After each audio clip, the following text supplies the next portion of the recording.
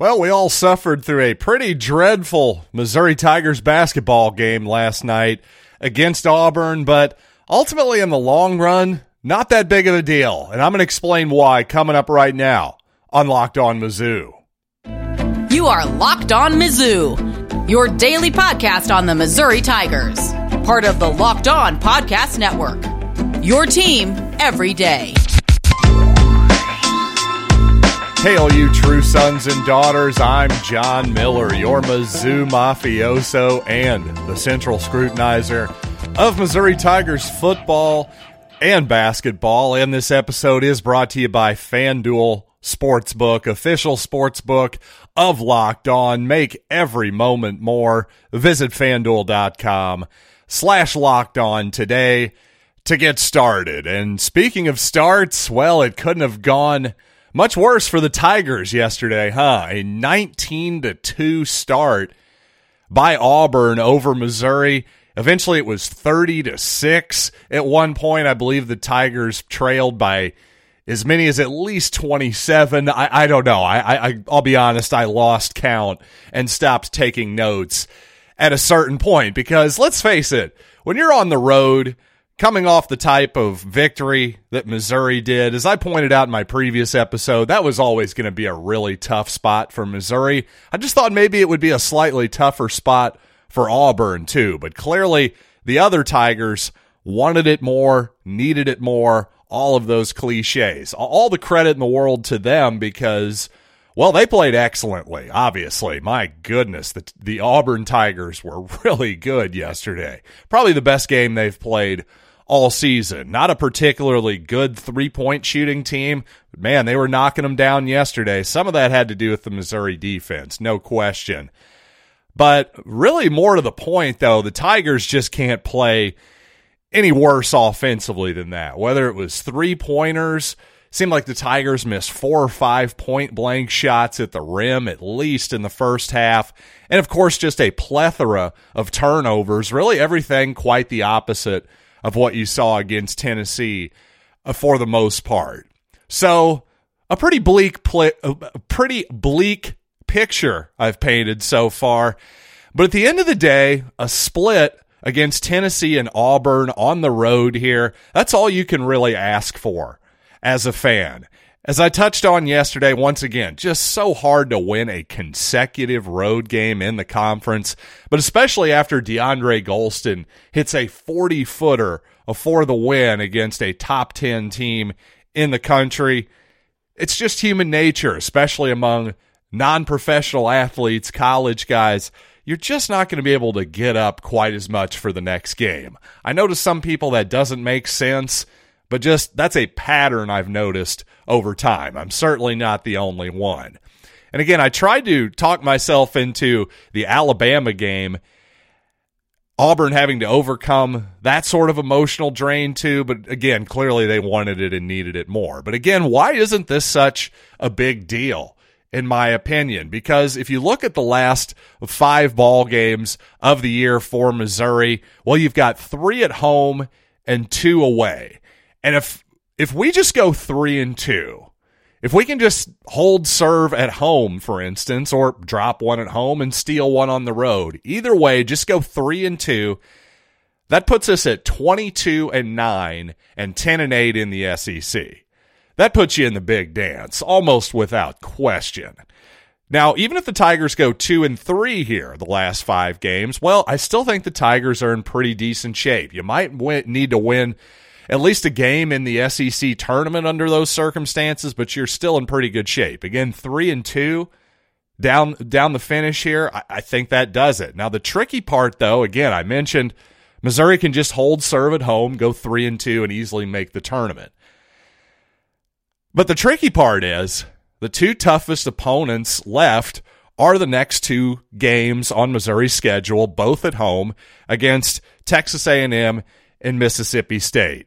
You don't need to tell me how much trouble Missouri has had with those particular opponents at times over the last few years, particularly Buzz Williams' squad and particularly Ben Howland's squad. Now, obviously, Ben Howland is no longer with us in the Southeastern Conference, but we just saw on the road against Mississippi State, well, against Tulo Smith. Similar to the Auburn game, a tough matchup for Missouri, a big guy that is going to cause the Tigers some problems. Also, obviously, after these last two games, there's a big question. Will Isaiah Mosley be available for these next two home games for Missouri? And obviously, that's a rhetorical question at this point because I have absolutely no idea. I certainly wouldn't bet on it either way. Now, again, two home games here. A&M, Mississippi State, then the Tigers finish with away games at Georgia and LSU, and finally Senior Day at Mizzou Arena against Ole Miss. By the way, speaking of Senior Day, that'll be fairly intriguing to see if Kobe Brown will walk, if Nick Honor will walk. How about Isaiah Mosley? Will he be a part of that ceremony? Well, either way, no doubt that Trey Gomillion, Demoy Hodge, and of course DeAndre Greenlight Golston should get big hands from the Mizzou Arena crowd, despite only spending 1 year on campus. But again, going back a couple road games against Georgia and LSU. LSU's obviously had its problems this year. They're not without talent. KJ Williams, one of the better players in the conference, certainly. And Georgia under Mike White is playing better basketball. Their first-year coach, of course, formerly with the Florida Gators. Seems like Georgia's starting to turn it around a little bit. So while this part of the schedule for Missouri, if you just look at it on paper, in fact, Ken Pomeroy, his projections, well, they have Missouri winning each and every one of these games, at least individually. Because actually, well, these games are so close, though, including the next two. Well, those are both 1-point victories over A&M and Mississippi State. So there's a lot of coin flips here down the stretch. Really, Ole Miss, the last game, that Senior Day game I was just mentioning, that's really the only game that should be on paper a truly comfortable victory for Missouri. I feel fairly confident about LSU on the road, too. But again, as we've all seen before, nothing's ever truly comfortable for the most part on the road in high major college basketball. So again, 3-2 for Missouri. That's what you got to hope for down the stretch. And since Missouri stole that Tennessee game, even though the Auburn game hurts and it makes your projections look a little worse in terms of actually getting into the big dance, I just don't think it's that big of a deal. And we should actually celebrate going 1-1 out of this stretch. And obviously the officiating in Knoxville this past weekend was, well, to put it kindly, wildly inconsistent.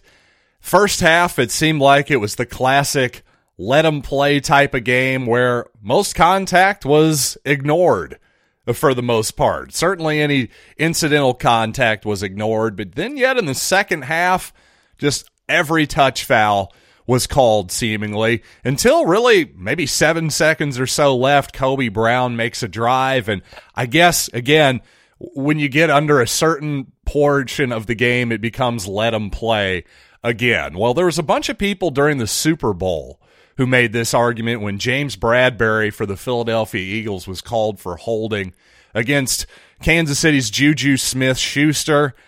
And the argument from a lot of the old school has been, well, you got to let them play. You can't make that call in that situation.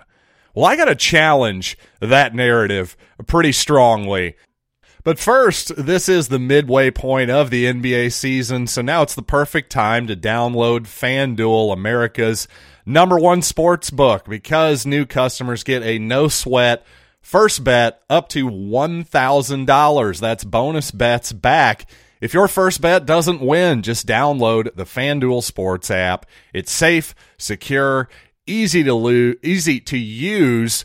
Well, can be easy to lose sometimes too, but that'll be up to you, folks. All I know is you can bet on whatever you want, from spreads, money lines, futures, the whole deal. FanDuel even lets you combine bets for a chance at bigger payouts with a same-game parlay. And did you know that Manchester City, despite cheating more than the Oakland Raiders in their heyday, still the favorites to win the UEFA Champions League? But you know what? No matter what you're into, don't miss out on your chance for your no-sweat first bet up to $1,000 in bonus bets when you go to FanDuel.com/LockedOn. That's FanDuel.com/LockedOn. Locked On to learn more. Make every moment more with FanDuel, an official sports betting partner of the NBA. Thanks again for making Locked On Mizzou your first listen every day. Make sure you check out our brand new podcast, Locked On College Basketball. Everything you need to know about college hoops in one convenient place with the big name experts, insiders, coaches, and players. Locked On College Basketball. Available on YouTube and wherever you get your podcasts. And you know what? Maybe I'm naive. Maybe I'm truly a naive human being, and I trust technology a little too much in some cases, because I actually believe that the robo-umpires behind home plate in Major League Baseball are actually trying it out in AAA this year. I actually think that's going to work. I think calling balls and strikes and making it basically 100% consistent, I think it's going to work. Sort of like it works in tennis, how instant replay, you get a replay, hey, was it either in or out? And within a second or two, you seem to get a perfect answer that everyone seems satisfied with. On the other hand, though, I don't think that's ever going to be the case in basketball, for instance, because at a certain level, fouls are always subjective. There's going to be contact on every play. You cannot call every piece of contact a foul. So then the question is, what is a foul? I'm just not sure that we're able to get a perfect AI or robot that can create that sort of thing. So to that point, if we're going to have human beings deciding basketball games and indeed deciding defensive holding penalties, for instance, in the Super Bowl and other big-time college football games, for instance, well, there's going to be some subjectivity and arguments there. So my whole thing is, while we're never going to get perfect consistency across the board, it would be at least nice to get relative consistency within the game. So that's my whole problem with, hey, let them play in the last, 30 seconds, 2 minutes? Is it 5 minutes? See, that's the whole problem. If we're going to have a let him play mentality when suddenly officiating changes, well, maybe I can get behind that argument if we make it official.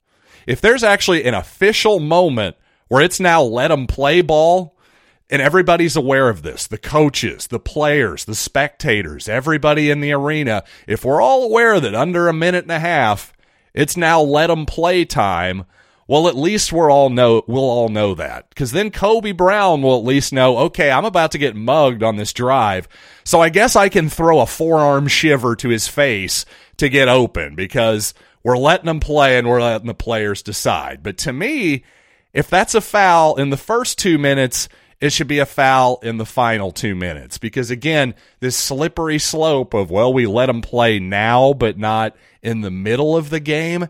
How does that make any sense whatsoever? And again, unless you're going to officially tell me, well, here's the time where I guess defensive holding is allowed, unless everybody in the stadium knows when that's happening, then I'm sorry, that's a totally ridiculous argument on its face, because you can't just arbitrarily decide that, well, you know what, on this play, we're just not going to call foul for all intents and purposes, but we would have called it 10 minutes earlier. What leg does anybody have to stand on with that particular argument? And you know what, since we're kind of on the Super Bowl here, am I the only one who thought when the Kansas City Chiefs scored a touchdown to win up 7 that they should consider actually going for 2 and making it 9? As me and my good buddy like to say, we like to hashtag make it 9 sometimes. Late in the ball game when, yes, instead of kicking the extra point and going up 8, no, you make it 9 and make it a 2-possession ball game, especially in a ball game like Kansas City and Philadelphia were playing, where both offenses were obviously moving it up and down the field with regularity. Why not take it out of your defense's hands a little more? Because, well, as you saw, Philadelphia did get the touchdown and the ensuing 2-pointer as well, especially when you consider how successful Philadelphia was in every short yardage situation. Now, on that 2-point play, they didn't run the rugby sneak quarterback sneak, if you will, that was basically unstoppable all season and was certainly unstoppable in the Super Bowl. But I think the question is, though, it's like, well, how late do you do that? That's the real question. Would it have been too early for the Chiefs to do it? For me, I thought they should have at least considered it, but obviously, I just think the upside of it is actually worth it, because if you think about it from your opponent's perspective, what if your opponent has just scored on you in the fourth quarter? They're up 7. You think, well, they're just going to take the 1-pointer. I guess we'll have to go for 2 to tie it. But then all of a sudden, oh no, the offense is coming out onto the field. Aren't you terrified at that moment if you're the opposition? If you're an opposing fan, aren't you going, oh no, I really wish they would just kick the 1-pointer here. To me, if that's the reaction I'm getting, that tells me I'm probably making the right decision in making it 9. That's just me. I'd definitely be curious to hear everybody else's thought on that. Too aggressive? I don't know. To me, the upside is really, really valuable. It's obviously incredibly valuable to go up 2 possessions.